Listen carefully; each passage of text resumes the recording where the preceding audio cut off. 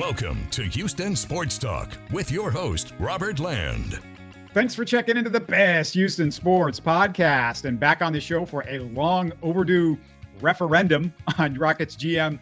Rafael Stone is one of the Rockets' wise Yodas in social media. It's Salman Ali from Red Nation Hoops. It's always great to catch up with you, Salman. Thanks for doing it. Yeah, for sure. Thanks for having me on, Robert. Man, we're just 2 months away from the offseason. It's moved pretty fast. And once Udoka was hired this past offseason, we knew the Rafael Stone issue might come to a forefront. The axe could fall if this team didn't look like it had a real direction. And Salman Udoka acted as though he really wanted a win-now move at the deadline. It was shocking. Stone only made a deal for next year with Steven Adams. I'm kind of wondering how that conversation went about, but that came on the heels of Stone botching the Brook Lopez free agent situation over the summer, which led to the Landale disaster. And of course, the Kevin Porter mess was a whole other thing right before the season. So where are you right now on Rafael Stone? Yeah, it's interesting that you asked me to come on the show because I actually have a report card for Rafael Stone coming out tomorrow for RadioSnoops.com. And I graded his entire tenure. There are obviously ups and downs with him, but where I ended up is like I kind of think he's worthy of a modest extension. I think he's done a good job with this team. And I think a lot of people, they focus on individual moves here and there, right? Obviously, no one's happy about the Jalen Green selection, right? The Rockets messed that up. I think if you ask them right now, if they were to do that again, they'd be honest about it and say, we would go in a different direction at number 2. Obviously, the Brook Lopez pursuit was ill-suited. I think if you ask the Rockets about that, I think they would tell you that too. The Kevin Porter Jr. thing, they should have cut bait a long time ago. But here's the thing. If you look at where the Rockets are now compared to when Rafael Stone got the job, they're objectively in a much improved position. Get anyone from a time machine from the year 2020 after Daryl Morey steps down and bring them back to today.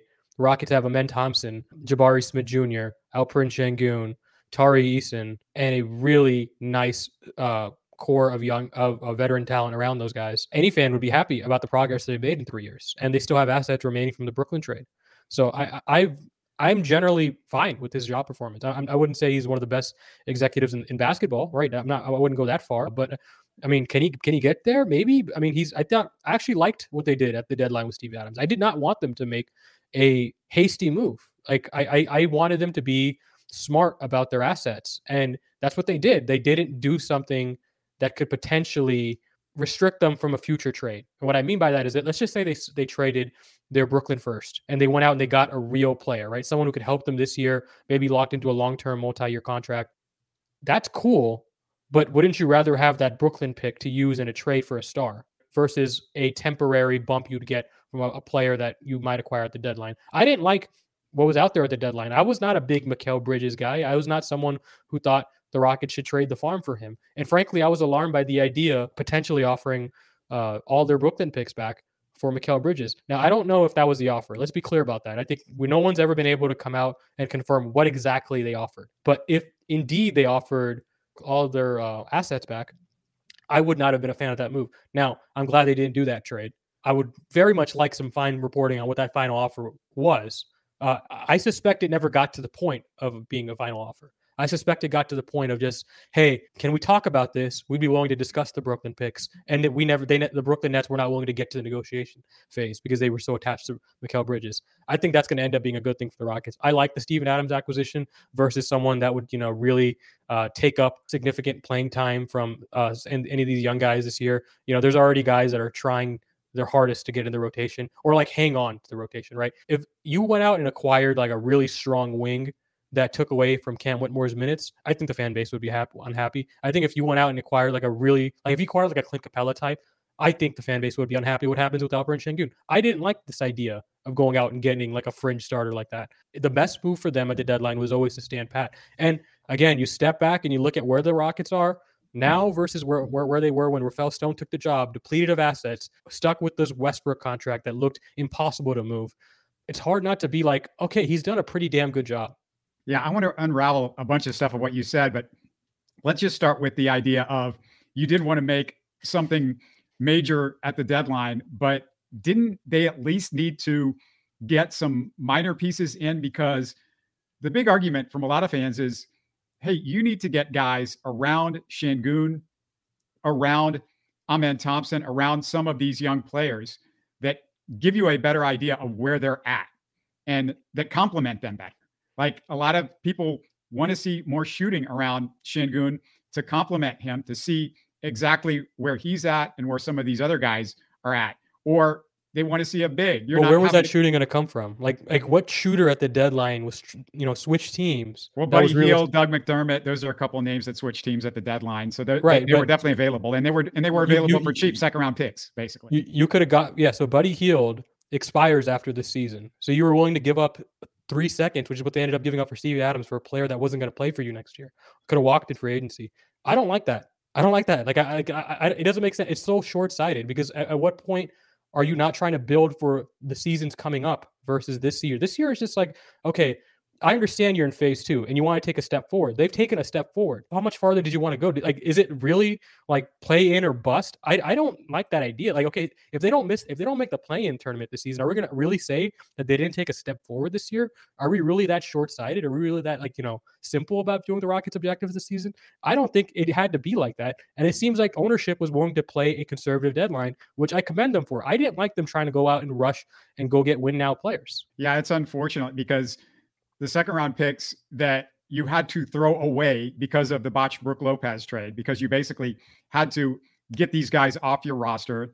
And that's a whole other situation where you drafted 3 guys that you literally, within a couple of years, you basically you not just gave away, you had to give picks, second-round picks.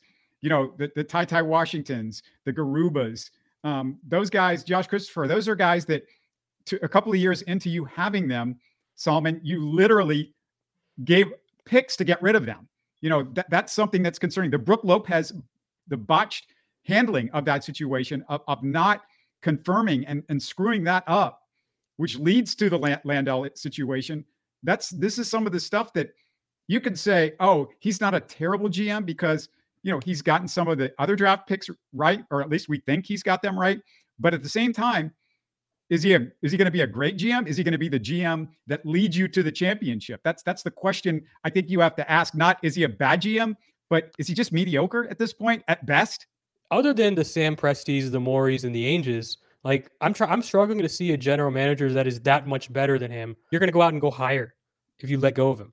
Like, first of all, let's go back to that Brook Lopez trade, right? Because I agree with you. I don't like the fact that they wanted Brook Lopez that badly. I hated that they felt the need to go out and go get a starter to put over Şengün. That's my biggest disagreement. Like, the trade that they made, right? Let's look at the draft picks that they gave away. Josh Christopher, Usman Garuba, Ty Washington. Josh Christopher is struggling to find his next team. No, I agree. All of those guys are. All of those guys are. It wasn't the fact that you gave them up. It's the fact that you drafted 3 guys that you literally had to give. You drafted them to begin with, and they're so bad that they can't even make a roster at this point. They're 3 picks in the 20s. Yeah, but I mean, you see teams around the NBA always find guys around the 20s that are at least could be role players, or at least you could still be grooming two years after you drafted them. A year. Alexei Pokashevsky just got waived. He was the 18th pick by the Thunder. We're talking about Presti here, who flubbed an 18th overall pick. Like, these first rounders are not guaranteed. Yeah, no, but that's one guy as opposed to you have 3 in the last couple of years. They've just waived like 3 guys this summer too. The Thunder have been missing pick on guys too. They just had so many first rounders that you don't notice the misses. Every team misses in the first round, and the miss that may hurt you the most is number 2, the Jalen Green one. Right, that right there. There's no making that look better. Right, that's just a flat out miss. It's a mark on the resume. But picks in the 20s, they're not complete crapshoots. Like, second round picks are complete crapshoots, but they're close to it. Right, you're trying to get at that point. You're hoping to get a player that will stick around past their first contract. It's not that much of a surprise that they missed on all 3 of those guys. I think the one that hurts you the most is like, okay, I think Usman Garuba, there was a case to draft him even higher than where he actually went. Right, when you look at how good of a prospect he was. The one I disagreed with at the time, and I think it looks like they probably should have went elsewhere, was the Josh Christopher one, because Quentin Grimes is right there for you, right, in the late 20s.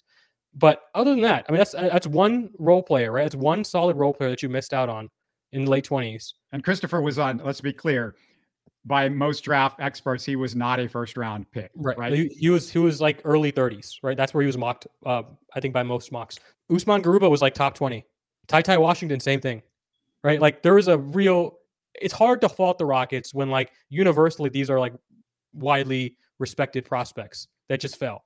I don't have a problem with Houston like just going out and trying to get guys that have that kind of upside. And if they miss, they miss. Like, again, they've hit so tremendously well in the middle of the draft. Alperen Şengün was a home run. Cam Whitmore, don't understand how he fell. Tari Eason, I kind of disagreed with that pick at the time. I thought there were guys I would have went for other than him, but like he looks like a home run too. They've hit so well in the middle of the draft.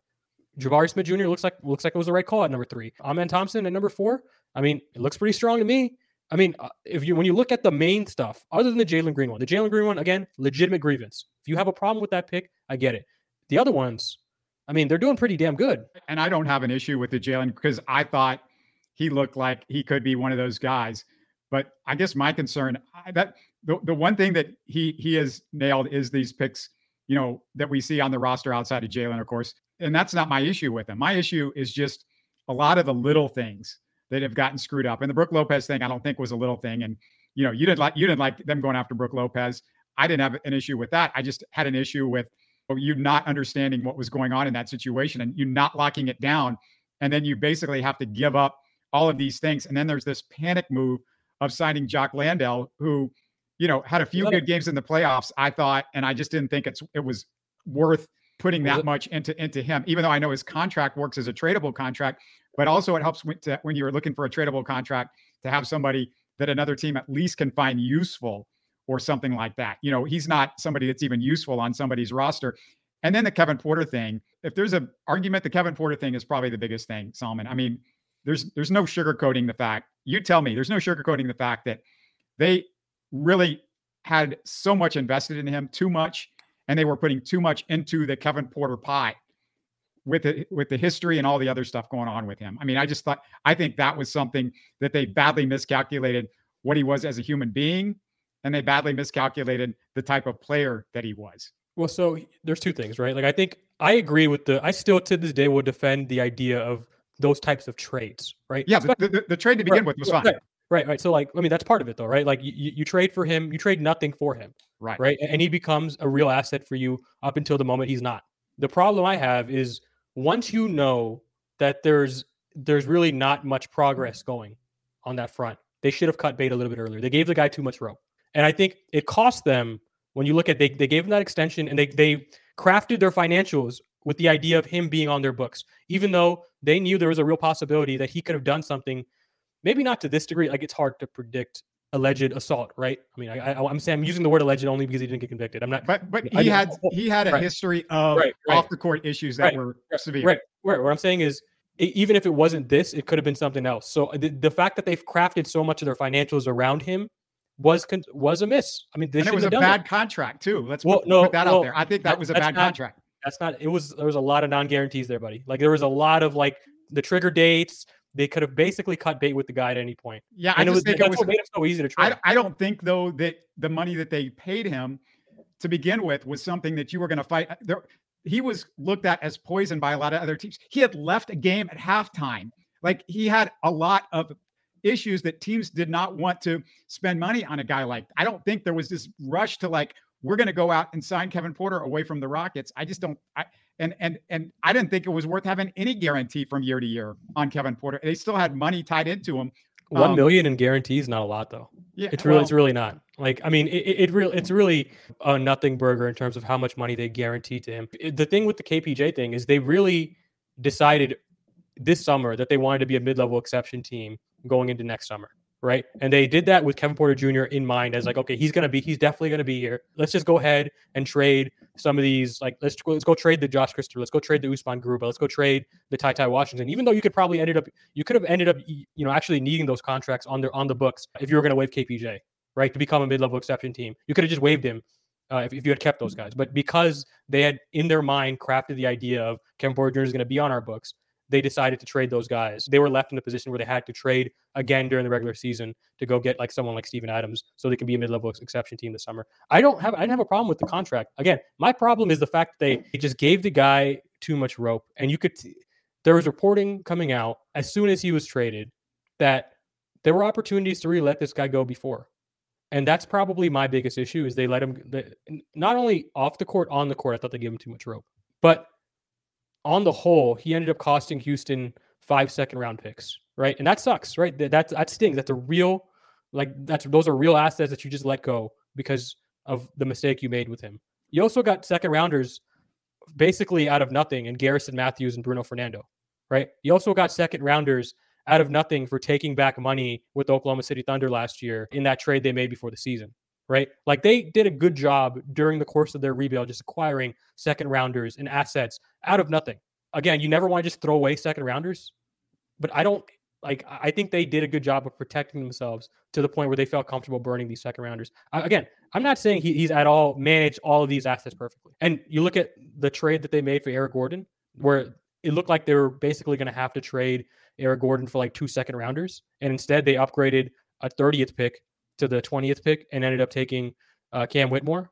That's the kind of deal making that exudes confidence in the lead decision maker, right? Like, because who could have saw that coming? But I'm sure the Rockets didn't see it coming either. They just wanted to put themselves in position for those kinds of high upside players falling. And that's what happened. Yeah. And I was about to say the tie-in with Kevin Porter that takes me back to what happened last year. And there's no bigger issue that I have what happened last year. The fact that Stephen Silas was still there when it was obvious after 2 years of Stephen Silas that he wasn't the guy. And where it really killed you is being able to evaluate Jalen Green more conclusively after year 2 and kind of wasting a year in Jalen Green and maybe as well wasting a year of Jabari Smith and the development of guys like those two guys, Şengün as well. I mean, all of those guys, it really hurt development to see where you were with them. And it might not seem like a big deal because you have 4 years, but 4 years goes fast and you've got to figure out where you are as an organization with those young guys, who you're going to, who you need to trade, where to cut bait and all of that sort of stuff. And also, Jalen Green, even if you look at him with another coach last year and you go, okay, he's not the guy we want, or it doesn't look like he's going to where we want him to go to, he would have looked like a better player going into year 3. And so, with a better coach he would have and a better system he would have. And then maybe at that point you go, okay, we have a better idea and we can trade him earlier and maybe get something for him. It's that whole wasted year, I felt like in year 2 was a big deal because we look at the kind of coaching that Oklahoma City had over the last few years with their young coach in Dagnall. You look at what's happened with Taylor Jenkins in Memphis and how good a job he did with young teams and how they've done at developing. And you compare the Rockets to how Memphis has done things over the last few years and how Oklahoma City has. And it's just, there's a large gap there, a large gap. I don't want to be in the position of having to defend Stephen Silas. I was not I was out on Stephen Silas pretty early and people got mad at me for that because Stephen Silas could do no wrong in that first year. And I was just watching him make a lot of mistakes and people got upset that I was calling them out, but it just is what it is. But at the same time, you pointed out Oklahoma City and Memphis, the big difference there between those organizations and what the Rockets were last year, superstars, right? Yeah. The Oklahoma City Thunder had Shai Gilgeous-Alexander. The Memphis Grizzlies had Ja Morant, right? The Rockets haven't had that guy. I don't know if I can blame that all on Stephen Silas. What I can blame on Stephen Silas is the weird hierarchies that he had that he placed within the team, right? Like that Kevin Porter Jr. could seemingly do no wrong on the basketball court and was given free reign to do whatever. Jalen Green was right there behind him, right? And Şengün was kind of in the corner like a dog. Like if he did anything out of line, he was getting yanked to the bench. So that was what was strange. The talent evaluation of Stephen Silas and the way they structured their substitution patterns were god awful last year under Stephen Silas. Those are some of the things that I had an issue with. And you've heard the rumblings, obviously, when you talk about that particular thought. You've heard the rumblings that it wasn't just Stephen Silas. There was a thought that Rafael Stone was not big on Şengün, which you identified. A lot of us identified as like this guy really has potential. And on the other hand, it was Silas that was either being forced to, or he was really high on Kevin Porter and what was going on with that. And they were given, Porter and Green were just given the run of the place, whereas Şengün had the short leash. And we were hearing a lot that it was Stone was a lot of that decision-making. Yeah. My thing with head coaching is I don't like giving coaches that out, right? Like at the end of the day, your decisions are your decisions, right? Even if you feel like you're being told to do something by management, walk away. I don't like giving coaches that out. Right. Like, it's because I just feel like it gives them the out to say any bad decision that they made. Oh, it wasn't actually my fault. I was being told this by ownership, by management, whatever. I could never get there. Right. But as far as like the Stephen Silas hire and how long they kept him, I think that's a legitimate criticism, Robert. I'm with you there. Honestly, after year 2, I was kind of out. right? I don't think year 3 should have happened, but it did, and they decided they wanted to give it another run before the team option on his contract came up. You can't really turn back time. But yeah, it was a missed hire. That wasn't the best hire, but they did do well to recover with Ime Udoka. Making the right decision late is better than not making the right decision, right? Like if there's also another universe where they just pick up the team option and have him coach this 4th year. No. Which I mean, but that could have happened, right? Well, I don't think it could have happened, and he would have kept. I don't think Stone keeps his job if Tillman Fertitta actually watches the games. And I've heard from multiple people that Tillman was not happy with what was going on last year, and he was getting very, very frustrated with all that. Also, like just the Dillon Brooks signing. Do you think that Stone did a good enough job negotiating the right price for Dillon Brooks? Because we never heard who they were bidding against. And the number is a number that everybody was shocked at when it was all said and done. What did you think about that? Yeah, I defended the Dillon Brooks contract at the time. I was actually not like in the moment. I really didn't have a problem with it. I think Dillon Brooks is a good player. He's a starting caliber small forward. Those guys make a lot of money. He's one of the best wing defenders in basketball. I think when he's taking the right shots, we see now that he's a decent 3-point shooter. A lot of what Dillon Brooks was doing wrong as a basketball player was easy to rein in with the shot diet and the right coach. And Ime Udoka was the right coach for him. And the shot diet has improved this year, early in the year, but in the last few weeks, we're starting to see the shot diet go bad. But the point being, you could go out and get signed Dillon Brooks, right? No problem with going out and signing a Dillon Brooks. But who are you bidding against when you're paying him over a mid-level and you're paying him 4 years out? I mean, who is going to offer him anything close to 4 years, $80+ million? What were you doing bidding against? I mean, I understand you might have to be a little bit better than everybody else because of where the team was, but we never even heard one NC other team that was involved in this. No, Dallas was. But let me just back up. That's not always how this works. Who are you bidding against? I heard that a lot during the Dillon Brooks saga. You're not always bidding against a team, right? Like in that situation, Dillon Brooks and his agent had to wait, right? Like wait a very long time and watch offers dry up around the NBA while Houston was trying to lock down Brook Lopez. And what I suspect happened is ingratitude for them waiting, or like I'm maybe not ingratitude, but like beforehand, before they did that wait, they were guaranteed like, hey, if this doesn't work out, I'm getting what Brooks giving up. Maybe not all of it, but I'm getting some of that pie, right? Because you're making me wait for all these mid-level exceptions drying up around the league, because those mid-level exceptions were popping, right? They were getting off the board left and right. That was his asking price, about $15 million a year, the mid-level exception. Here was Dillon Brooks having to wait on Houston and Brook Lopez. And that's kind of what I suspect ended up happening. And even so, forget the market for a second. Let's look at what he got. It's about 15% of the cap. 15% of the cap is nothing. That's what Trevor Ariza was getting in Houston, right? Yeah. Like we need to really stop looking at that annual figure when you evaluate contracts, because really it's not telling you much in an exploding environment. The numbers aren't going to look the same when the cap goes up 10% every year. Yeah. Now that's what I said over the summer.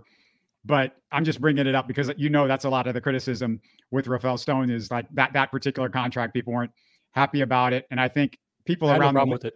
I think it wasn't just Houston Rockets fans. I heard the same criticism from people, national media, people around the league, stuff like that. The other thing that I feel like he gets a little bit of garbage from people for the fact that the Rockets, are not a good shooting team, but I want to point something out to you, Salman, and I'm sure this is something that you've looked at. But look, the Rockets went out and got Dillon Brooks, Fred VanVleet, Aaron Holiday, and Reggie Bullock last summer. 4 of the 5 best Rockets 3-point shooters on the team right now were added last summer. They're all shooting better than league average. Bullock and Holiday, last I checked, were at 41%. Dillon Brooks, who's taken a major leap this year, and you hope he can continue it, but that's something that he still gets credit for in his ledger. Stone does. He's at 40%. It's like 5%, I think, more than his career average. Fred VanVleet is at 37.6%. And Cam Whitmore, throw him in because he was added this summer, 38.4%. So, Jabari's shooting better. Yeah, Jabari's shooting better as well. But, that was the criticism. And I'll just point out, like everybody's like, oh, the Rockets can't shoot. Well, it really comes down to a couple of guys. One of them is Şengün, who is not shooting a whole lot, so it shouldn't matter a bunch. And he's the guy that you need shooters around for anyway. But the other guy is Jalen Green, who last I checked was shooting about 30.7%, close to 31, between 30 and 31%. Jalen Green, if you take Jalen Green, Salman, if you take his shots off the roster, just basically eliminate all of his three-point shots, all of his three-point makes. You just take it out. The Rockets are shooting 1% better from three-point range this year. Now, you go, well, that doesn't make a whole lot of difference. Well, it moves them from about 27th in the NBA. This is last I checked. The numbers might be a little off, but it's pretty close. 27th in the NBA in three-point shooting, all the way up to 18th. That's because of Jalen Green, right? The Mikal Bridges, people might go, well, big deal. He's only shooting 37% or 36% this year. But if you put Mikal Bridges on the roster and he's shooting threes instead of Jalen Green and he's shooting the same amount of threes, the Rockets are middle of the pack as a three-point team. And that's not even including Mikal Bridges is one of the better defenders, and the difference between what Jalen Green gives you on defense and what Mikal Bridges gives you on defense. So I just want to point that out, that Stone does get credit because he did address some of the three-point shooting. They have other issues, some of those guys that he got, Aaron Holiday, Reggie Bullock, not great defensively, obviously. But those issues were a little bit addressed over the summer. I wish that he would have addressed a little bit more, and there would have been a real sniper that you were really excited about that could, play a little bit more than some of these guys, but still, that's something. Yeah, and I also think, like, for the major moves for this organization, right? Like the biggest move this organization ever had to make that first season was trading James Harden, right? You had to nail that trade. They kind of did, right? Like there are parts of that trade that haven't aged as well, right? The Oladipo part specifically, right? But if you had just taken Karis LeVert, that's maybe 1 or 2 extra first-round picks on top of what you got. Other than that, I mean, they maximized the value of James Harden. You got Tari Eason, you got part of Cam Whitmore, right? Because you traded that Brooklyn pick along with Eric Gordon for the Cam Whitmore pick, right? And you still have all these picks coming forward. You're in a position to leverage a team like Brooklyn for their best player, right? You're in a position to trade for one of the next stars that becomes available, right? Whether that's Trae Young or Donovan Mitchell or whoever the hell, right? You have all these assets, and you can use that to get yourself the player instead of going out and trading for Ben Simmons, which, at the time was probably the only other serious offer that Houston was getting. So they made the right move there, blowing up the roster, right? The PJ Tucker trade. Instead of trading him for 2 second rounders, they did this creative thing with Milwaukee where they're like, we'll give you PJ Tucker, but you take your second round pick back and give us your first round pick. And they did that again when they traded Eric Gordon, where they're like, we don't want 2 second rounders back. You take this 30th pick and we'll take whatever your first round pick is going to be. And it ended up being 20. You jump up 10 spots in the draft. They nailed those major tear down trades. Obviously, I think some of the contract dumps haven't been ideal, right? Like I think obviously specifically the Kevin Porter Jr. saga. I really didn't think that was the best asset management, but the Rockets seem to really want to be a mid-level exception team this summer. So they felt the need to trade Kevin Porter Jr.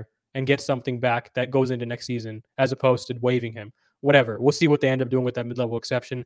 But when you look at the big picture, the big items that I think I would dock, the Stephen Silas hire, I think absolutely was a miss. The Jalen Green pick, absolutely was a miss. Holding on to Kevin Porter Jr. for too long, absolutely was a miss. I would say other than the Jalen Green draft pick, none of those moves had long-standing consequences, right? The Kevin Porter Jr. thing, I don't know if that's really going to hurt Houston long-term. I suspect it won't. The Stephen Silas thing, again, like if anything, him being such a terrible coach helped Houston get high draft picks, right? Like I don't know if Houston is really killed by any of those moves other than the Jalen Green pick. I think the Jalen Green one's going to really bite Houston. But if you're telling me there's one fatal wound in 4 years, I'm fine. I'll take it. I think the Porter and the Silas situations, not the front end of hiring or trading for him, but the back end, I think that's part of what concerns me the most about all this, Salman, is the fact that he was very slow to react, and he was not identifying these guys as not just bad, but having issues. Kevin Porter wasn't bad. For what he was as a human being, right? Putting that aside, as a player, he wasn't bad. I think he had faults. Well, he wasn't helping you. I disagree. He was bad in the locker room. On the court, there were times where he just wasn't out there doing anything. He was screwing around. And he was their best 3-point shooter last year by like a pretty wide margin. And I would say probably their best guard by a pretty wide margin last year. Well, number one, it's a very low bar, best guard on the Rockets last year. Number two, the best 3-point shooter, because all the guy seemed to care about was offense. Defense, you just saw him many times just literally not try to get back in transition, not going after rebound. You can find stuff on the internet of Kevin Porter just literally not caring about stuff. And what it leaked over to is the rest of the team. And, just like you're trying to create a culture, and Kevin Porter was terrible. And Stephen Silas was also terrible for culture. And it's not understanding how to identify what's going on. Like you could absolutely make look, Daryl Morey, I loved what he did. Daryl Morey made mistakes, but he made more good things than mistakes. And when he made a mistake, he knew how to get out of it, and he knew when to get out of it. And he was very reactive and proactive. And there are times where you just feel like Rafael Stone isn't seeing what all the rest of us are seeing. Okay, so I'm glad you brought up Morey, right? Because you faulted him for this, Brook Lopez. You've digged him a couple times for this, right? I mean, I remember not too long ago, 2011, 2010, I can't remember, I think 2012 actually. Chris Bosh gets to the finish line with Houston and then walks away. And then Houston is stuck with their pants around their ankles, having to trade a first-round pick to dump Jeremy Lin. In this situation, Houston only gave up 5 second rounders. They gave up a real first to dump Jeremy Lin and Omer Ashik, if I remember correctly. Even the best GMs make mistakes like that, right? Like even the best okay, let's say Ime Udoka was the head coach of this team last year. You're telling me Kevin Porter Jr. is not playing? Of course he's playing. He was one of the best players on the team. Maybe he's not playing as much. Maybe he's not given the same leeway. Maybe he's playing better defensively.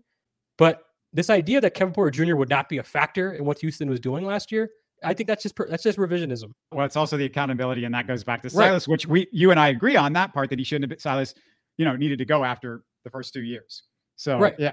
And I guess, when it seemed like when Morey would make a mistake, and I forgot what else he did that particular summer, but when Morey would make a mistake, it seemed like he typically would figure out a way to make something good happen at the next moment, or make the next thing right and whatever. And I have no memory of that first round pick that he gave up after the Bosh thing. I remember the Asic thing, and it wasn't necessarily a good trade, but you understood it from some perspective. But I mean, it's just, I don't know. I just felt like Daryl, for every one mistake or screw up that he would have, it seemed like there was 4 or 5 other things that he was doing that were good. And I'm just not seeing the same ratio with Rafael Stone. Well, I mean, I'll tell you those 4 or 5 things: Cam Whitmore, Amen Thompson, Alperen Şengün, and Tari Eason, right? Like, I'll tell you those 4 or 5 things, right? Like, they're right there on the roster, right? Like, I think if we're gonna, we can't just not give them credit for that. That's not fair. And I was someone who was critical of Rafael, like his first couple of years. Like some of these moves on the margins, the Stephen Silas thing, I wrote very critically about Rafael for some of the stuff. But you can't just not give him credit for credit's due. Like, he made the Şengün trade, right? Maybe he didn't always optimize him, but he made it. He made the Tari Eason draft pick. He made the Cam Whitmore selection. He made the Amen Thompson selection. Like, these are all guys that were taken on his watch. Some of these might have been the obvious call, maybe, but like, I don't know. Was Cam Whitmore not the obvious call at number 5? And how many teams passed on him? Like, I just think we have to take the full picture, right? That's why I keep on saying, look at where the team was organizationally when Rafael took the job and where it is now. Objectively, it's in a much better spot. I just think that I think they're fine. I think, listen, I wouldn't give him I wouldn't make him one of the highest paid executives in the NBA. I don't think he's shown enough to earn that, but I would give him a modest extension, something that's around league average. And I think I'm willing to go like 2 more years with Rafael at the helm. I don't want to go take my chances with whoever Tillman decides to hire next. I like this. I think this is stable. I think this is the Rockets are in decent hands right now. I don't want to change my the guy driving the ship right now. I think if I were Houston, I would extend forward some sort of extension. I want to just give you one more thing. Speaking of Tari Eason, because this is a little bit of a concern for me, a red flag. What's going on with this Tari Eason situation? Because I think a lot of us are wondering, has the medical department for the Rockets mismanaged this thing to the point where you lost Eason an entire season of this kid because, they brought him back a little bit too early from the injury. And it's been real curious, Salman, if you've noticed there's not a lot of information from the Rockets with this. And, I don't know why there's not a lot of information, but it seems like we should have at least a little bit of an idea of what's going on. And they seem to be keeping all of it pretty secretive. I don't know. This has always been the motto for this organization. I don't know why they're so secret about injuries. Do you remember, like, going back to the Dwight years where he had this weird back injury that second year with James? They would just not tell us when he was going to be back. It ended up being half the season, but the Rockets never said, "Oh, he's going to be reevaluated in such and such week. He's going to be he's going to receive surgery and then he'll be good to go." They never give us any sort of update on that back. They've always been this cagey. I don't know why they're this way, but they are. But as far as the Tari thing, there seem to be unique circumstances around it. Number one, he hurt that thing he hurt that leg in preseason, right? I believe it's the same leg, the stress reaction. Yeah. Number two, it seemed like he was being kind of dishonest, but by his pain level with the medical staff. And I don't know what medical staff in the NBA is going to be able to just read someone's mind like that, right? On what they're actually feeling. If someone's just lying to you about the extent of their pain on an injury, what happened was he was saying, I guess from what I understood, and the story that I read was that he told them, yeah, there's a little bit, but right. He felt like he could play through it. The medical staff was telling him, well, I guess it couldn't get any worse if he played on it. But then as he played on it more and more, then the pain level got more and more. And, it's hard to know, but you wonder like what's going on, if this is a medical misdiagnosis or if this is, something that they're just being extra careful on because they don't know why Tari is experiencing the pain as much as he is. It might be a little bit of both. It's tough to know, right? Like I would not put it past. Stress reactions are a weird injury. There's never really the timetables are never exact. They're kind of like calf injuries in that way, and that the timetable you get back is always going to be wrong, whatever the team throws out in the initial press release. But yeah, it's strange. I don't know. I honestly don't know what's going on. It is concerning. If I were Houston, I would shut him down. To be honest, it's not worth re-injuring it. It's not worth aggravating it. It's better to just get 100% Tari for next season. This season, it doesn't look like the Rockets are going to make the playoffs. Even if they make the play-in tournament, it's not worth rushing Tari Eason back. Agreed. I think it may complicate some of Ime's plans for the team. I really do believe had Tari Eason not gotten hurt, he'd be starting right now. Like we were on that trajectory. Yeah, I agree. I agree with that too. But it is what it is, and now someone else may be starting still. So we're just gonna have to see what the Rockets put together. But this is kind of why it's nice to have Jae'Sean Tate. I mean, to soak up a lot of those minutes that you're missing with Tari. I mean, well, Tate right now is as you and I are speaking, they're just not using Tate much anymore. They're, it's more the Cam Whitmore experience and. Obviously Amen, although it's not the same position, but they got Amen playing just about everywhere. He's like a Swiss Army knife. Yeah. I mean, it's unfortunate to miss a year of Tari with this strange injury, not really have any idea of what he looks like in year two. At the same time, it's not like a 5-alarm fire to miss Tari for the rest of the season, right? It's just unfortunate. And I want him to be back. What sucks is there might be nobody on the Rockets team right now that affects winning more than Tari Eason. And that would have made things much more exciting. And I don't know a Rocket fan that didn't love when Tari was out there playing. He is about as popular and well-liked among the fan base. His Q rating is through the roof. And the analytics show the dude just makes winning plays. And the Rockets organization understands that too. They've got that down as well. No, I mean, Tari's awesome. Tari's awesome. I mean, he is possibly the best defender on this team. I mean, he is really, really, really good. If the Rockets were playing in a normal universe last year, it really felt like he was the best suited to start at power forward. That's how good he was his rookie year. And to not see him play this year, it sucks. I mean, even in summer league, I mean, the guy was a beast. Jabari Smith was a story, but Tari Eason was not far behind him. Like he might have been. Like Jabari was the best player in summer league. Tari Eason might have been number 2 or number 3. Everybody wanted to see like. In the last couple of weeks, like, oh my God, what would it look like a fast break with Amen, Cam, and Tari all out in the open floor at the same time? And that lineup, having those 3 guys out there simultaneously. I've taken way too much of your time, but before we go, when is that article that you got working on with Stone? When's that coming out? When can people look for that? Tomorrow morning. And I'll give them a grade. So you guys can, obviously subscribe to NHShoops.com, put your email in. And at the bottom of the article, the grade will be there. But yeah, I mean, listen, this was fun to discuss. I know there are a lot of disagreements. I know there's a lot of disappointment with a lot of decisions the Rockets have made. I'm not going to pretend like Rafael's been perfect. My grades are not going to reflect a perfect general manager, but it will reflect a good general manager. And I think at this point, I'm fine with the Rockets just sticking with what they got. Like I don't see any grave reason to switch hands at this point. Okay. Well, I am scared, but I respect Salman. He knows his stuff, and he made some great points. And his article, actually, we're recording this a day before it comes out, before this show comes out. So you should be able to go to his website and check out his piece. Of course, if you can't find it, it's just go to @SalmanAliNBA. It's up on the screen if you're watching this on YouTube as well. It's always a pleasure, Salman. Thanks so much for doing this, man. For sure. You're listening to Houston Sports Talk. Hey, don't forget to support us by subscribing and commenting on YouTube. You can always listen to us on Spotify, Apple, or your favorite podcast app. Tell your friends about us and share our show links on social media. Spread the word, everybody. Thanks for listening.